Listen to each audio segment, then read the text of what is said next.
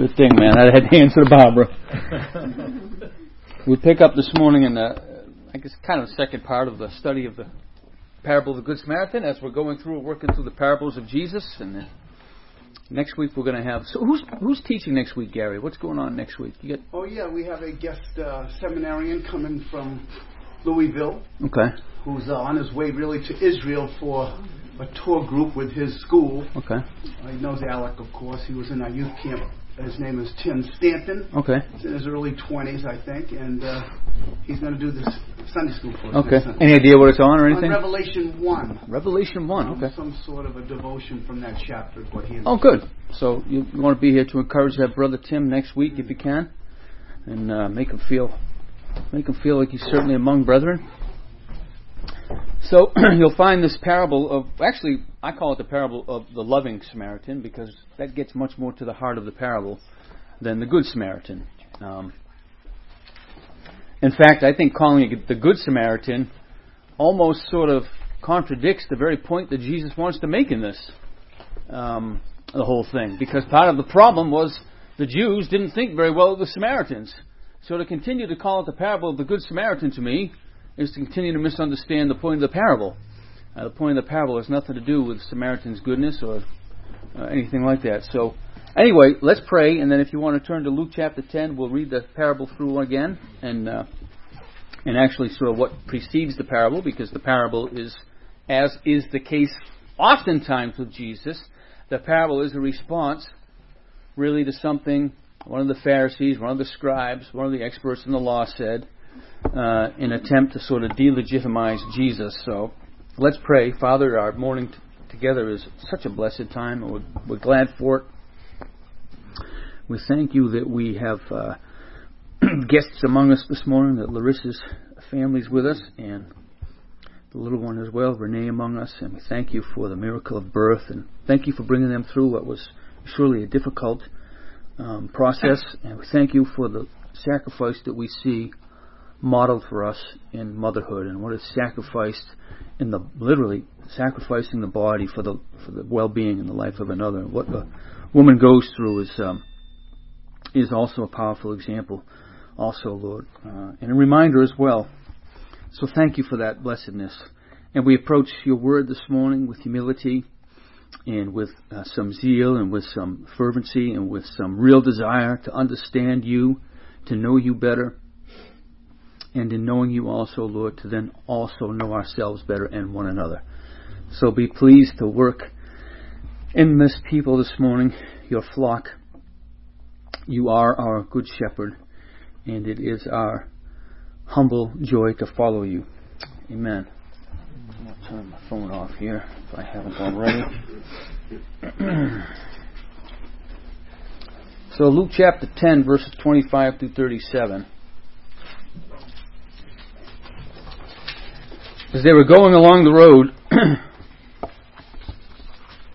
wrong chapter, and behold, a lawyer stood up to put him to the test, saying, "Teacher, what shall I do to inherit eternal life?" He said to him, "What is written in the law? How do you read it?" And he answered, "You shall love the Lord your God with all your heart, with all your soul, and with all your strength, and with all your mind, and your neighbor as yourself." And he said to him, "You have answered correctly. Do this, and you will live." But he, desiring to justify himself, said to Jesus, "And who is my neighbor?" Jesus replied, "A man was going down from Jerusalem to Jericho, and he fell among robbers, who stripped him and beat him and departed, leaving him half dead. Now by chance, a priest was going down that road, and when he saw him, he passed by on the other side. So likewise a Levite, when he came to the place and saw him, passed by on the other side. But a Samaritan, as he journeyed, came to where he was, and when he saw him, he had compassion. He went to him and bound up his wounds, pouring on oil and wine. Then he set him on his own animal and brought him to an inn and took care of him. And the next day he took out 2 denarii and gave them to the innkeeper, saying, 'Take care of him, and whatever more you spend, I will repay you when I come back.' Which of these, do you think, proved to be a neighbor to the man who fell among the robbers?" He said, "The one who showed him mercy." And Jesus said, "You go and do likewise." So, by way of a little review last week, we saw that what's going on here is the lawyer is putting Jesus to the test. He's not really looking for information. He showed a certain amount of disrespect Typically, when you learn from a rabbi, you stand up to sort of ask a question of the rabbi. It's a respectful thing. But he stood up to test him. So we sort of see what his intent is right along, which again is often the very thing which prompts Jesus to jump into a parable. Lawyers, as you recall, are the experts in the Pentateuch. They know the law. They know it inside and out. And again, that goes just beyond sort of the Ten Commandments. And really, the lawyer did a pretty nice job summing up the law, as Jesus commended him for. Some additional background information. Recall that this road from Jericho down to Jerusalem down to Jericho was called the Path of Blood. It was a well-known place where robbers would hang out. There were no stops along the way. There were a lot of limestone cliffs and ledges and things like that. Great places for lewd fellows of the baser sort to sort of hang out and get ready to attack those that come along the way. Remember that last week. That's right. That and the other one we came out. Who was I talking to? I was talking to Tony, I think, on the way out of Bible study. We're talking about superfluity of naughtiness. Things in the old King James you just can't capture anywhere else, right? Superfluity of naughtiness. I was just sharing that Aurora was doing a little bit on the way in. We also know that Scripture really details for us the animosity between the Samaritans and the Jews. And we traced the history of that a little bit to find out why it was that this animosity existed, and talked about the sort of mixing of Jews with, when they were in captivity, mixing with some of their captors, really, and sort of becoming this half-blood as the Jews saw it kind of thing. It's not a full-blood, not a full-fledged Jew, so to speak. And we looked at some Scripture examples of that. We know that a Samaritan would certainly not be welcome in a Jewish town. And to go riding into a Jewish town with a half-dead, half-naked Jew as a Samaritan hanging over your donkey was a really risky thing to do. Okay? That was not real. You were taking a real chance doing something. Because people knew each other. I mean, they could recognize you as a Samaritan just by the way you looked. Okay? It was not entirely different from our culture. We can recognize certain things about one another and get at least a little bit of sense of, where somebody comes from. I mean, I may not be able to look at Randy and say that he's a logger, but I could certainly look and say he doesn't fit sort of the character profile of somebody from Natick or something, you know what I mean? He sort of doesn't have not that all do, I don't want to over-stereotype, but he doesn't have that sort of elitist air about him, so to speak, that we can get east of 495. Again, let's not talking in generalities. The Levite would have the example of the priest to follow, okay? So we need to know a little bit about a priest and a Levite. And I was just actually encountered this as well as I was reading through something Old Testament the other day as David was setting up the way in the order of things, that the Levites were to assist the priests. And so for the priest to come along and not see him, and coming down from Jerusalem, assuming that they're coming back from some sort of service in the temple, if the priest were to pass him by, and the Levite already knew that the priest passed him by, then the Levite would probably do likewise, knowing that, I know the priest came here before me, it's quite possible he saw that fellow and walked around on the other side as well. And we also mentioned that as far as leaving the gentleman behind in the inn, if indeed the Samaritan didn't come back to pay, it's quite possibly that this wounded Jew, once he healed up, could be sold into slavery to pay for the debt that was accumulated by him staying at the inn. So we have these little things going on in the background. Then, quite importantly, we talked about eternal life. And what is eternal life? Because the lawyer stood up and asked, how do I inherit eternal life? So it's important for us to consider what eternal life is. And so we spent some time discussing that last week. We said that more than likely the way that the average sort of Jew at that time, or even Samaritan for that matter, that was familiar with Daniel, from Daniel chapter 12, particularly verses 1 and 2, talked a lot about the resurrection to life and the resurrection to condemnation, and the things that would be in their mind would be this sort of, what had life after death, so to speak. All right? Whereas a couple weeks ago we talked about what does it mean, we're concerned with life after life. And then we talked about how does one inherit anything, and why would the lawyer even ask the question that way? Why ask the question of how would I inherit eternal life? I mean, what do I have to do to inherit eternal life? And so that shows some confusion as well.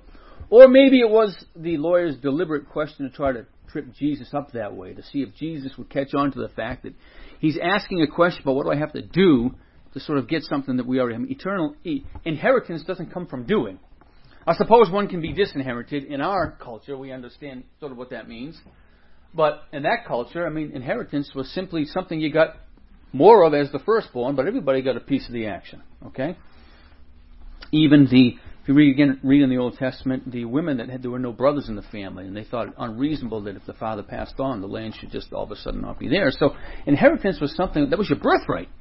Inheritance was your birthright. So for this Levite to ask this question this way, again, I think was just he was being a bit of a dirtbag to Jesus. All right. The more you know the law, and in our case, the more you know Scripture, it can really be a weapon to promote your own self-interest. Okay? Oh, we have some amen from the audience. That may be her first amen, brother. And we talked about Jesus saying, do this, and you will live. And so we had a little discussion last week on, is there a way outside of the grace of God? Are there two ways to salvation, at least in theory? Is it possible that one can live a flawless life and thereby have salvation? And where did that discussion go? Let's just sort of get a little bit from you folks on that. I'd be interested in hearing your thoughts. Yes, Wally. Without faith, there can be no salvation, and you can try to be a good person, but without truly believing in Jesus Christ as your Lord and Savior, and it's going to be extremely difficult anyway. I mean, you're going to be tempted all your life. Sure, it's almost impossible to lead a perfect life. Well, I would say so. I think Paul gets to that. He kind of cuts any argument off like that by when he says all have sinned and fall short of the glory of God. Right. Yep. So nobody can do it, but in theory, could they? Is the question. What do you think, Brother Gary? What sayest thou? Yes. Keeping the law. It says about Zechariah in Luke chapter 1 that they kept the law. They were righteous. How does it speak there? Keeping the law, I believe is how it is. And Paul says in Philippians about keeping the law, again, outwardly. So I think there's a form of keeping the law, but not the intrinsic keeping of the law. Right. Not the internal.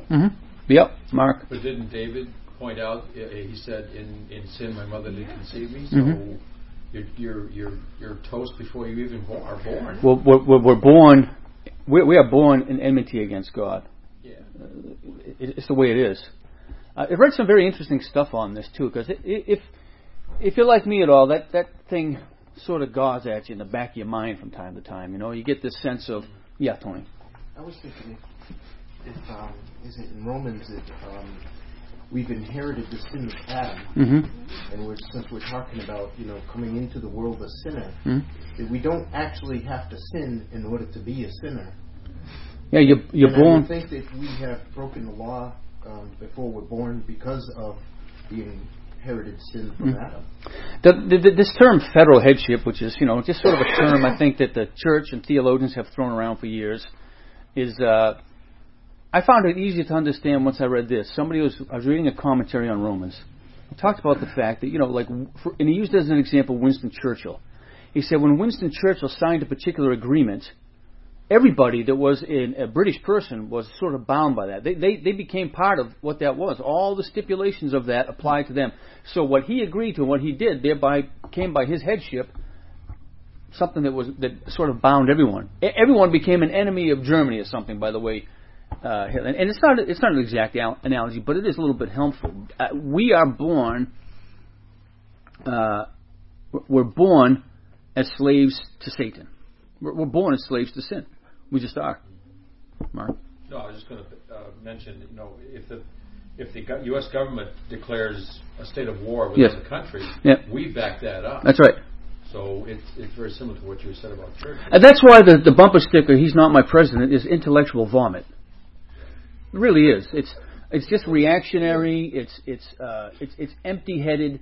It's because when you stop and think about it, all you're really communicating is your own sort of visceral hate of the particular person that's president.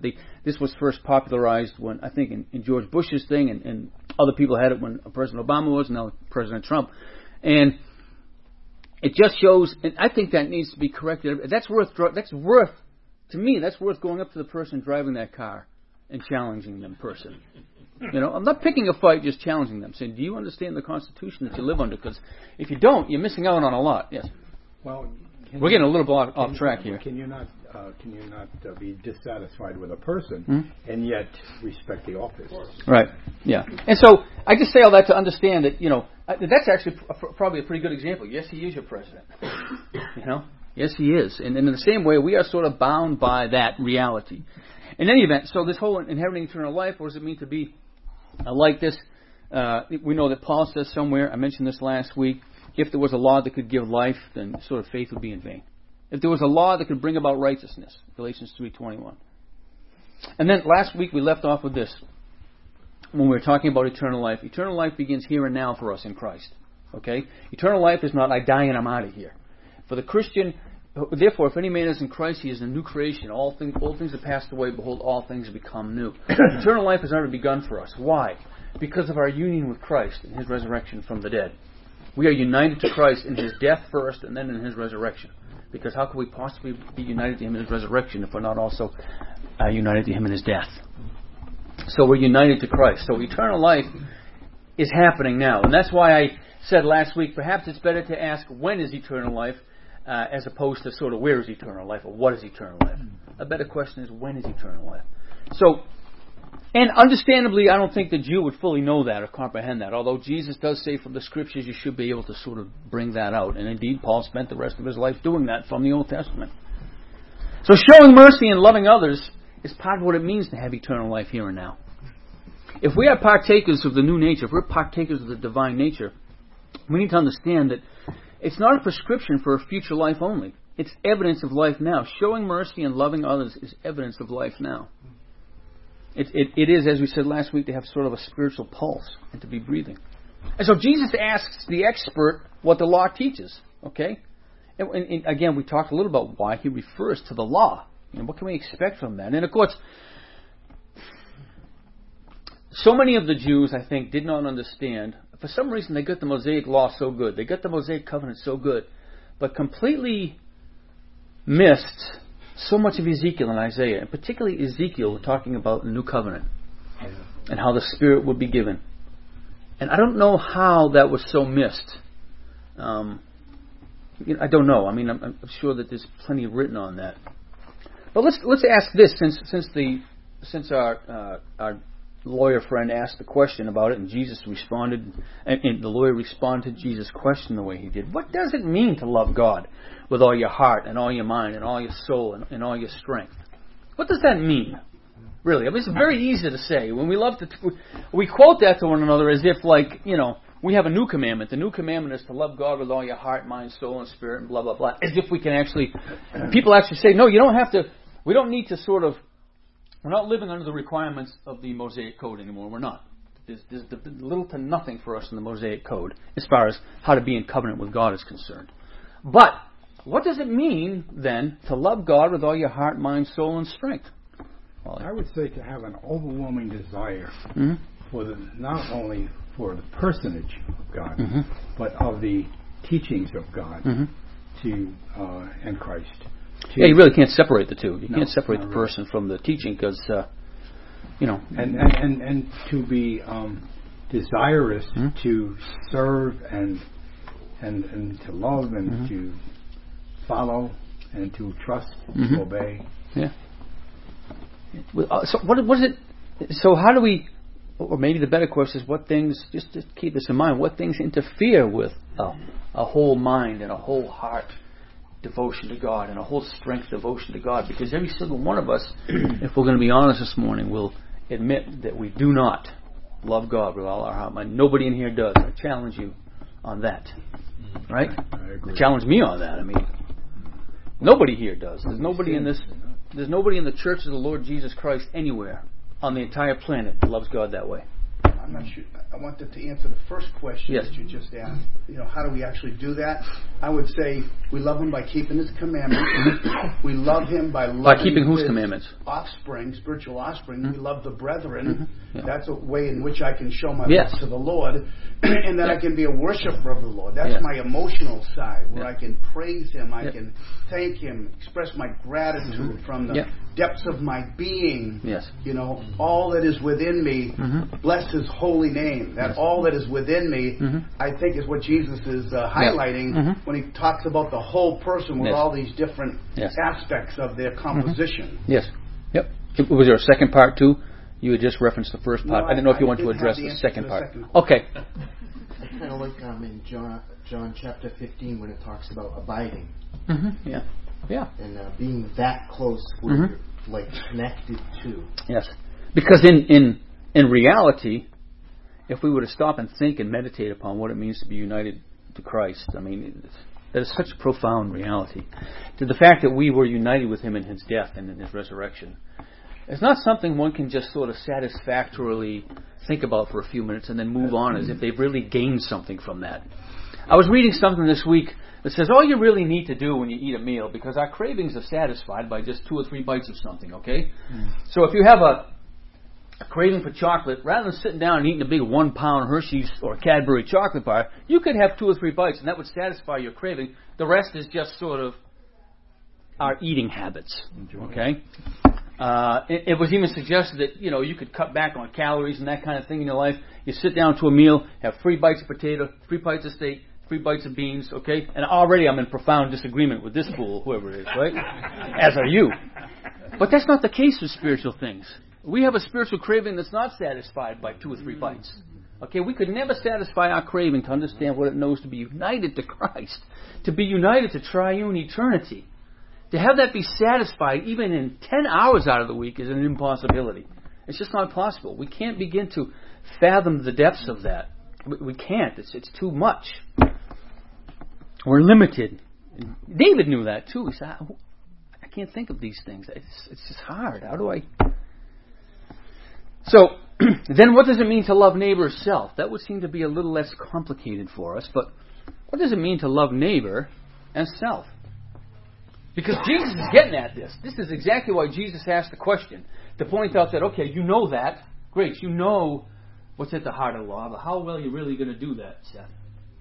I think the 2 commands are very connected because it practically works out to a matter of priority. In all things, for the first command, am I putting Christ's priorities as my own? And then when I look at my neighbor, am I putting their needs, their priorities above my own as well? Yep. So it's very much a putting ourselves after God and then others. Yeah. There's a certain sense in which Jesus, I think, is just driving home the need to see, for this lawyer to reflect on his self-absorbed being. Ken Bailey says the order is important. In other words, love God and neighbor self. The order is important. Experience dictates that it's very hard to love the unlovely neighbor until the disciple's heart is filled with the love of God, which provides the energy and motivation necessary for the arduous task of loving the neighbor. There's a guy that's honest with himself, right? We need to have our hearts filled with the love of God, because loving, as Jesus said before, it's very easy to love those that love you. What credit is in there? That's a no-brainer, right? I mean, it couldn't be easier. What do we really accomplish by that? But to love those who are genuinely unloving or unlovely. John MacArthur said this years ago, and it's always stuck in my head. He says, and I believe theologically it's true as well. He says it's not, and I'm going to add my part to it. It's not the same thing as the humanist doctrine of self-esteem, but the Bible assumes we love ourselves. We take care of ourselves. We wash ourselves. We clothe ourselves. Yes. That's the reality of what it means to love self. So therefore, in one sense, to the lawyer, it becomes self-condemning for his good answer. Yeah. Because he already should know how to take care of the man who's in the ditch. Because he already assumes that he does take care of himself. Yeah, sure. So he already knows how to take care of his neighbor. Yeah. Yeah, and we can be like that. I was just thinking, It's a dangerous thing. Every time you think you're weak in the nation. It happens once a year. Every time you think you're weak in the nation. I was just thinking that... I'm sorry. He says that all the time. Does he? That's how he opens up an answer. One of the things that I was looking at is that if we compare ourselves to God, then we would have so low a self-esteem. We could not compare ourselves. But God is telling us to love ourselves in spite of that, because we are perfectly and wonderfully made by the Creator. So therefore, it's kind of like an encouragement to us to look at ourselves and love ourselves as God's creation, and then to look at others as God's creation and to love them as well. It's an interesting point you bring up. It's really sort of it's a derivative of what we're talking about, because we don't necessarily know how to love ourselves, and at times, right, we can love ourselves wrong. We can be overly harsh on ourselves. We can be unduly harsh on ourselves. We can be so many things that need help. But I think the bigger point Jesus is getting at is certainly, still it's a salient point. It's still right on. Yes, Tony. I was thinking that not only, just satisfying our desires is somewhat of a way that we can relate to others, but also God has given us pain and hurt and emotion. Yeah. And because of those things, I think that we can identify with others, and therefore we can understand, or we should understand, when we're being hurtful or helpful. Yes, yeah, that's a very good point. That is a good benefit of pain. And that's a good apologetic point too, Tony. You don't be afraid to use that in discussing when people talk about pain and suffering in the world. You know what I mean?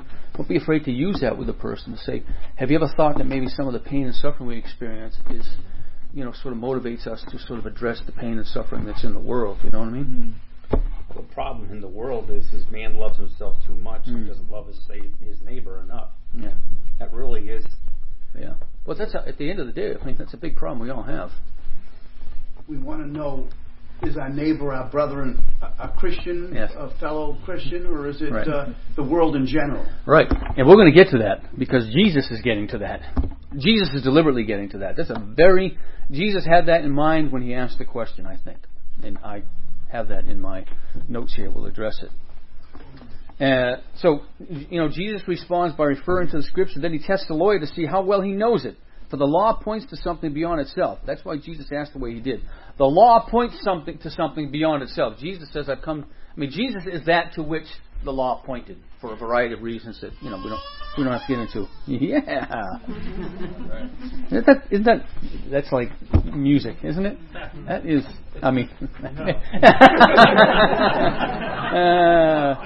yes. Who is our neighbor? Come on, yes, we're going to get to that. We are exactly to get to that. Good. So what do we see? Jesus, I think, this is the neighbor. How do we love neighbor itself? I think that the Samaritan in the parable models this for us. This is Jesus' answer to the sort of question behind the question. This Samaritan completely models what it means to love neighbor itself.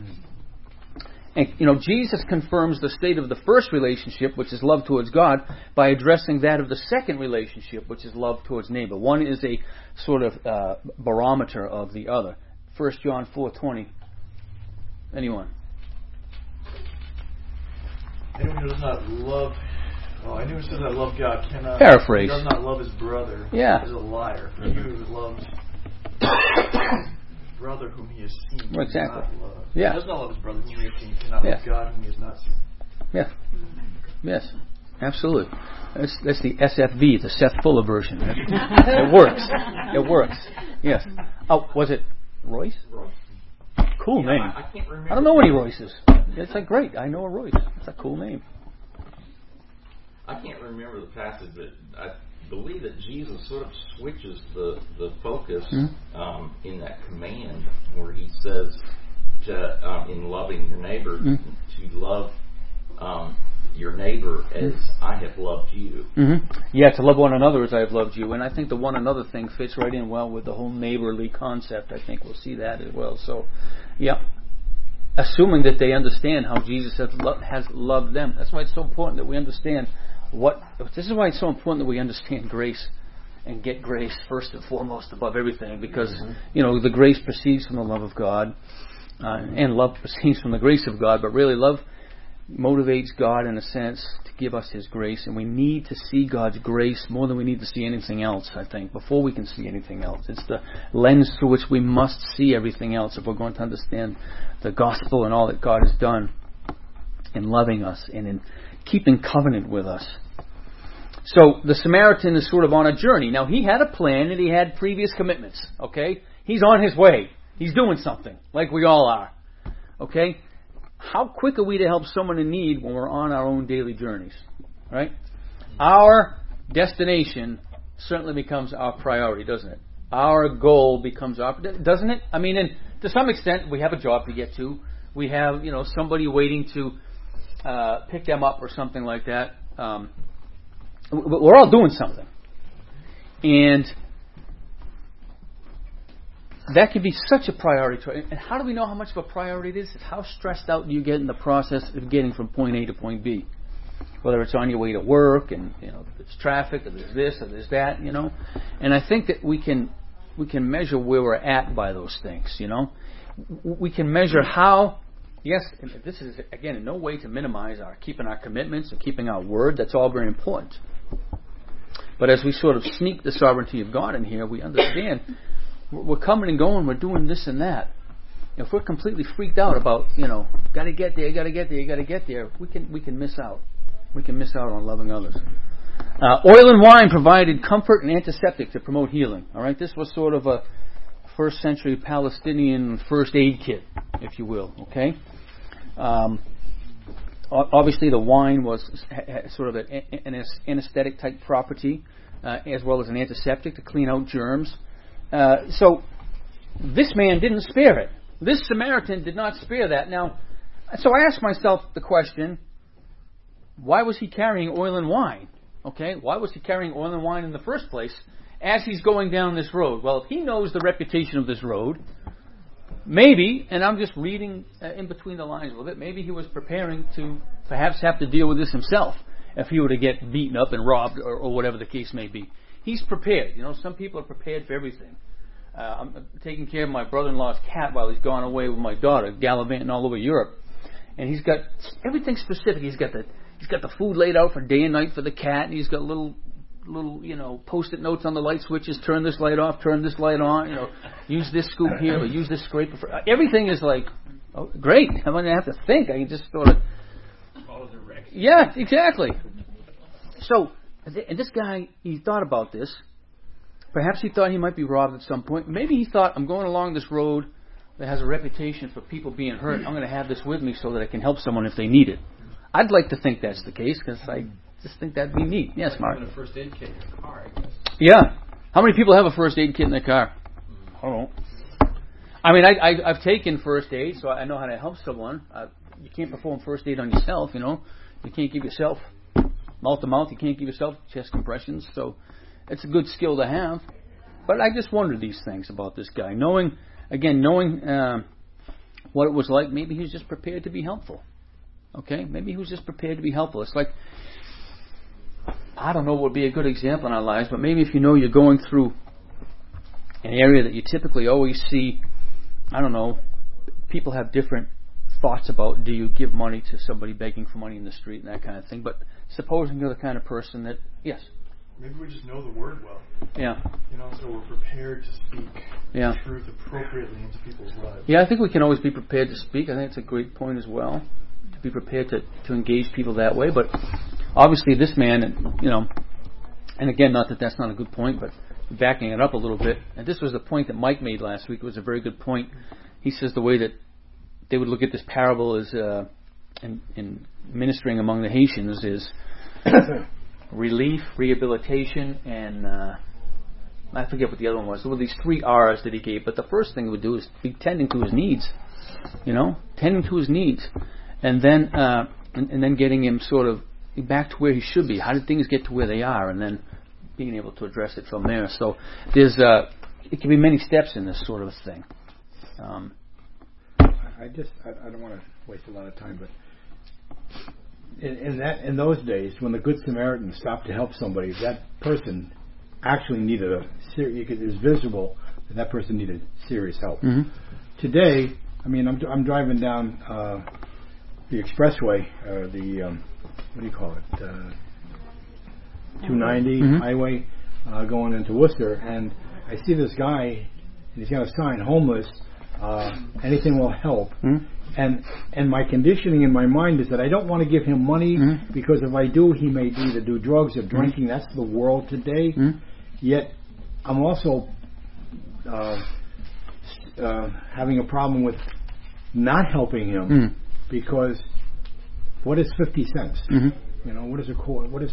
Yeah, it's hard to know. I mean, if you knew that ahead of time that he was going to take that and buy liquor, you know, what do you do? You say to yourself, well, I did the good deed, but if he does it as his business, well, that's a little self-righteous and pompous. You know what I'm saying? Yeah. Do you just give it to him with the hope that he actually does have need? Because I'm like you, I've seen the same thing. I saw a guy begging outside a supermarket in the parking lot of a supermarket, and I came out of the stores back in the days when I was selling the Pepsi, and I came out, the car had pulled around, opened up the trunk, he loaded up the trunk of a very nice car, and off they drove, you know? So I know what that's like. I know what that's like, and I know a lot of people, a lot of places in the city of Worcester, for example, you know those people are addicts and alcoholics. You know? I suppose you could stop and ask them, can I take you to rehab or something? I don't know. But the Samaritan did not get to know the victim and so develop a neighbor relationship with him. He proved that such a relationship already existed in his mind.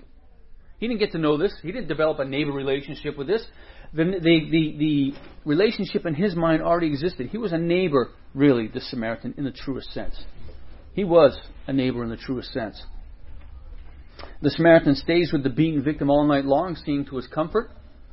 Okay, so again, wherever this guy was going, he delayed it to take care of this guy. The priest, you know, this is what can happen when you think you're such an expert in the law. The priest probably looked and said, well, that might be a dead guy. If I touch him, I'm defiled. I'm going to walk across on the other side of the street. Who knows? Right? So the Samaritan's oil and wine, his money, his donkey, his commitment to pay, his time, his journey to do whatever he was doing, he transferred self to neighbor. He completely transferred self to neighbor. And everything that he did, including his reputation even. He was willing to put that on the line. Okay? And our reputations, again, can be so important to us. If we were half as concerned about God's reputation as we were our own, what a church, the churches of the Lord Jesus will be, right? And we're hopefully getting there. Martin Luther said, but know that to serve God is nothing else than to serve your neighbor and do good to him in love, be it a child, wife, servant, enemy, friend.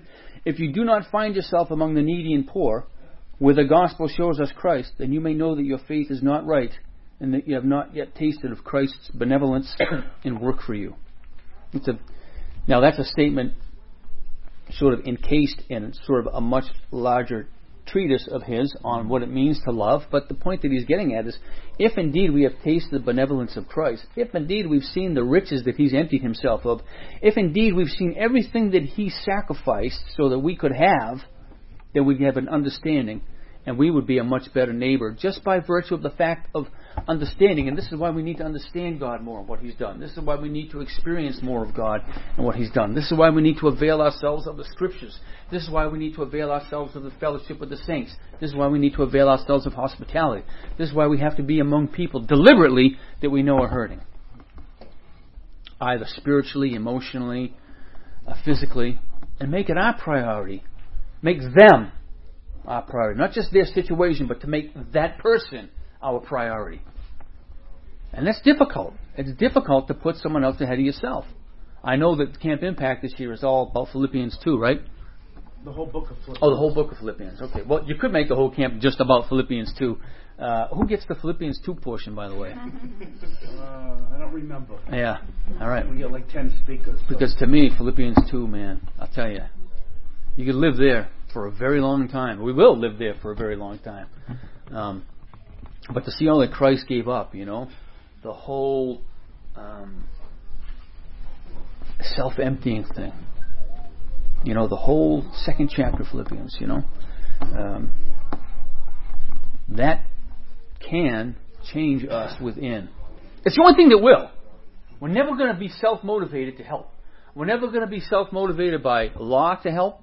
That's why the law could never create a pure heart in a person. All the law could do is expose an impure heart. There's never going to be a law. There's nothing the government's ever going to pass. No amount of guilt is going to. Okay, so even if it were true, so in political banter that goes on, right? So for example, the Republicans pass a certain budget, and the Democrats will respond with, children are going to die and old people are going to die, and you don't care. Or people will say to me, or might say to you something like, oh, you're not concerned about women's rights. Excuse me, I have a daughter and a wife. I mean, of course I'm concerned about women's rights. Probably not in the way you're talking about them, but, I'm concerned about the person. Are we concerned about other people? Not just in how can we meet their needs in a way that accrues to us some favor from God. It can be very tricky, right? In other words, thinking that I'm going to garner some favor by God if I'm kind to this person. If you're there, you got to get out of there. You're in a rut. It is only when we see what God has done for us in Christ that we could anyway be so overwhelmed with a response to the love and joy that it is just as natural for us to do for others as it is for us to exhale after we inhale. It just is. James Montgomery Boyce said, we are not true followers of Jesus until we are ready to give whatever is needed at whatever cost. I like it when people say things that just sort of remove any of the yeah buts, and Simon Kistemaker, just quoting a few guys that have said some neat things. The parable is not a story of someone who did a good deed. It's an indictment against anyone who has raised protective barriers to live a sheltered life. Wow. Right? Simon Kistemaker. What a profound statement that is. And why does he bring that up? He goes on to elaborate. And this is what I think Jesus had in mind when he addressed the whole neighbor thing, going back to your point and yours question. The Jew lived in a circular world. He placed himself at the center, surrounded by his immediate relatives, then his kinsmen, and finally the circle of all those who claimed Jewish descent and who were converts to Judaism. Okay? The word neighbor has reciprocal meaning. He's a brother to me and I to him. Thus the circle is one of self-interest and ethnocentrism. So to the Jew, the only person that would be considered a neighbor is the Jew. Okay? In their self-interest and in their ethnocentrism, which what does it mean to be ethnocentric? If you take that word apart a little bit, somebody help us with that big tongue twister. Ethnocentric. What do you suppose that means? Only concerned about your ethnic race. Yeah, exactly. Concerned about you and only about you. Because I have to do a lot with our sales team at Pepsi and the sales app that they use, I look well into these things and find out the features of them. We have this particular sales app, and in that sales app, you can get a little virtual pin, the pin that you see in little pin cushions, where you get an electronic virtual little pin for every opportunity around the location you are at as a place for potential business. Okay, so you get the GPS that says, okay, I'm basically here now with this church, and it will go within sort of 10 miles, and there's a pinpoint there for every opportunity for Code Red Mountain Dew 20 ounce. Okay? And this is how we need to think of our neighbor. We are in this spatially sort of located here. Anybody around us, as long as we're around, a person in trouble is never someone else's problem. As long as we are here, our neighbor is where here is. It's not someone else's problem as long as I'm there and as long as you are there. It's never somebody else's problem. And first of all, it shouldn't be a problem. It should be an opportunity to love in the first place. So we could just rephrase it the way it should be. There's opportunities for love and ministry all the time, all around us. And so we need to take a look at our love limits, because this is what Jesus was doing as well. He was pointing out to this brother how limited his love is by asking him the question.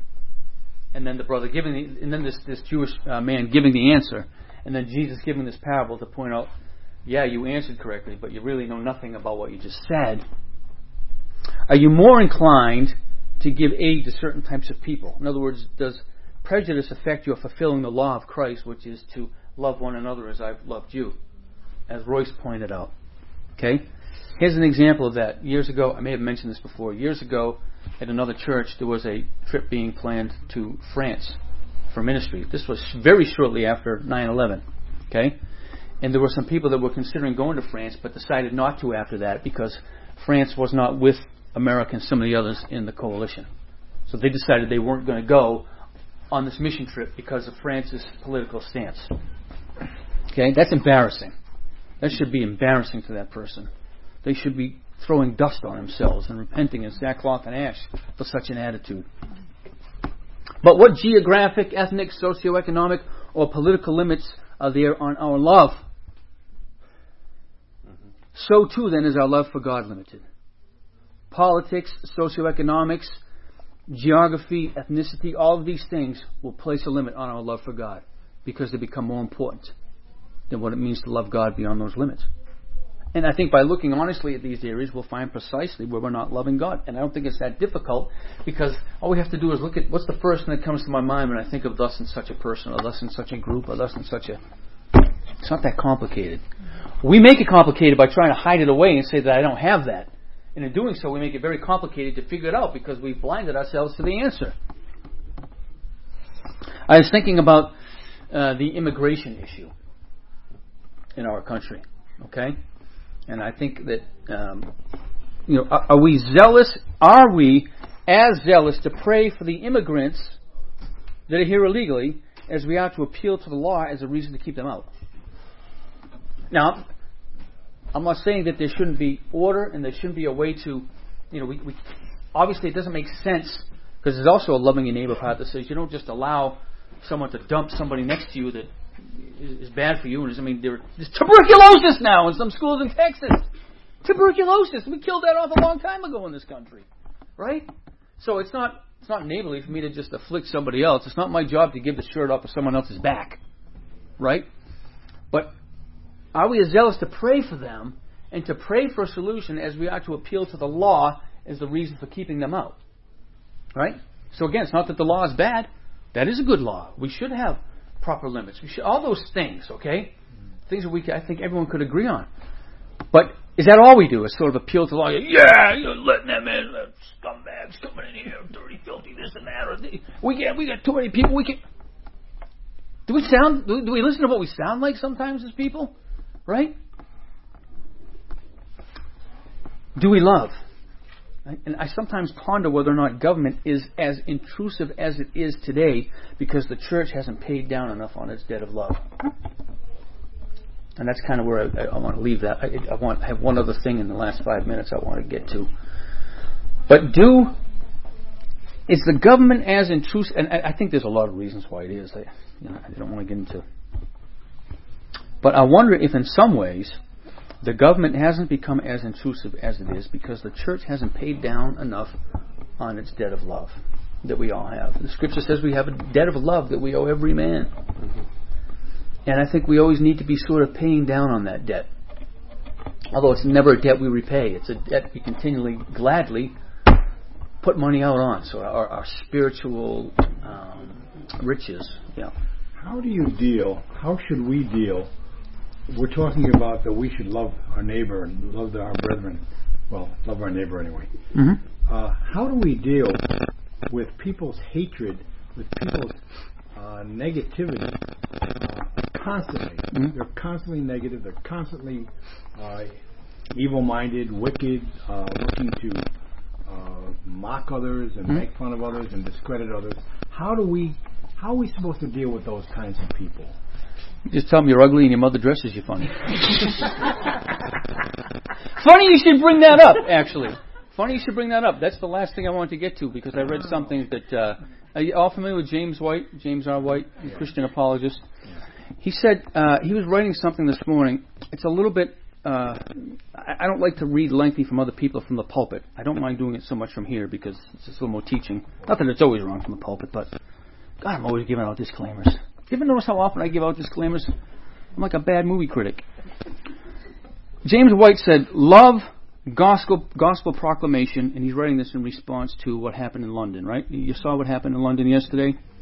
So if you didn't see what happened in London, a van full of thugs drove through a crowd of people on London Bridge, literally ran a bunch of people over, then all jumped out of the van and just started stabbing people at random.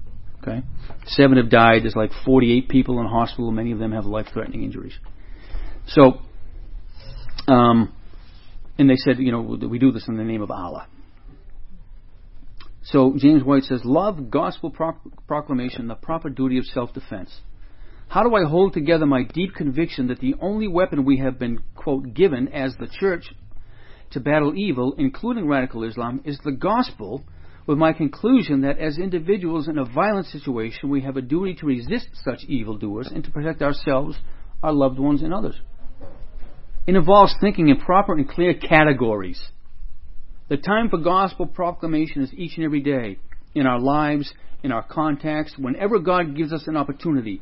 But when God gives man over to the deepest, darkest desires of his heart, so that, even due to religious deception and zealotry, he seeks to take the lives of others through violence, the time for preaching is past.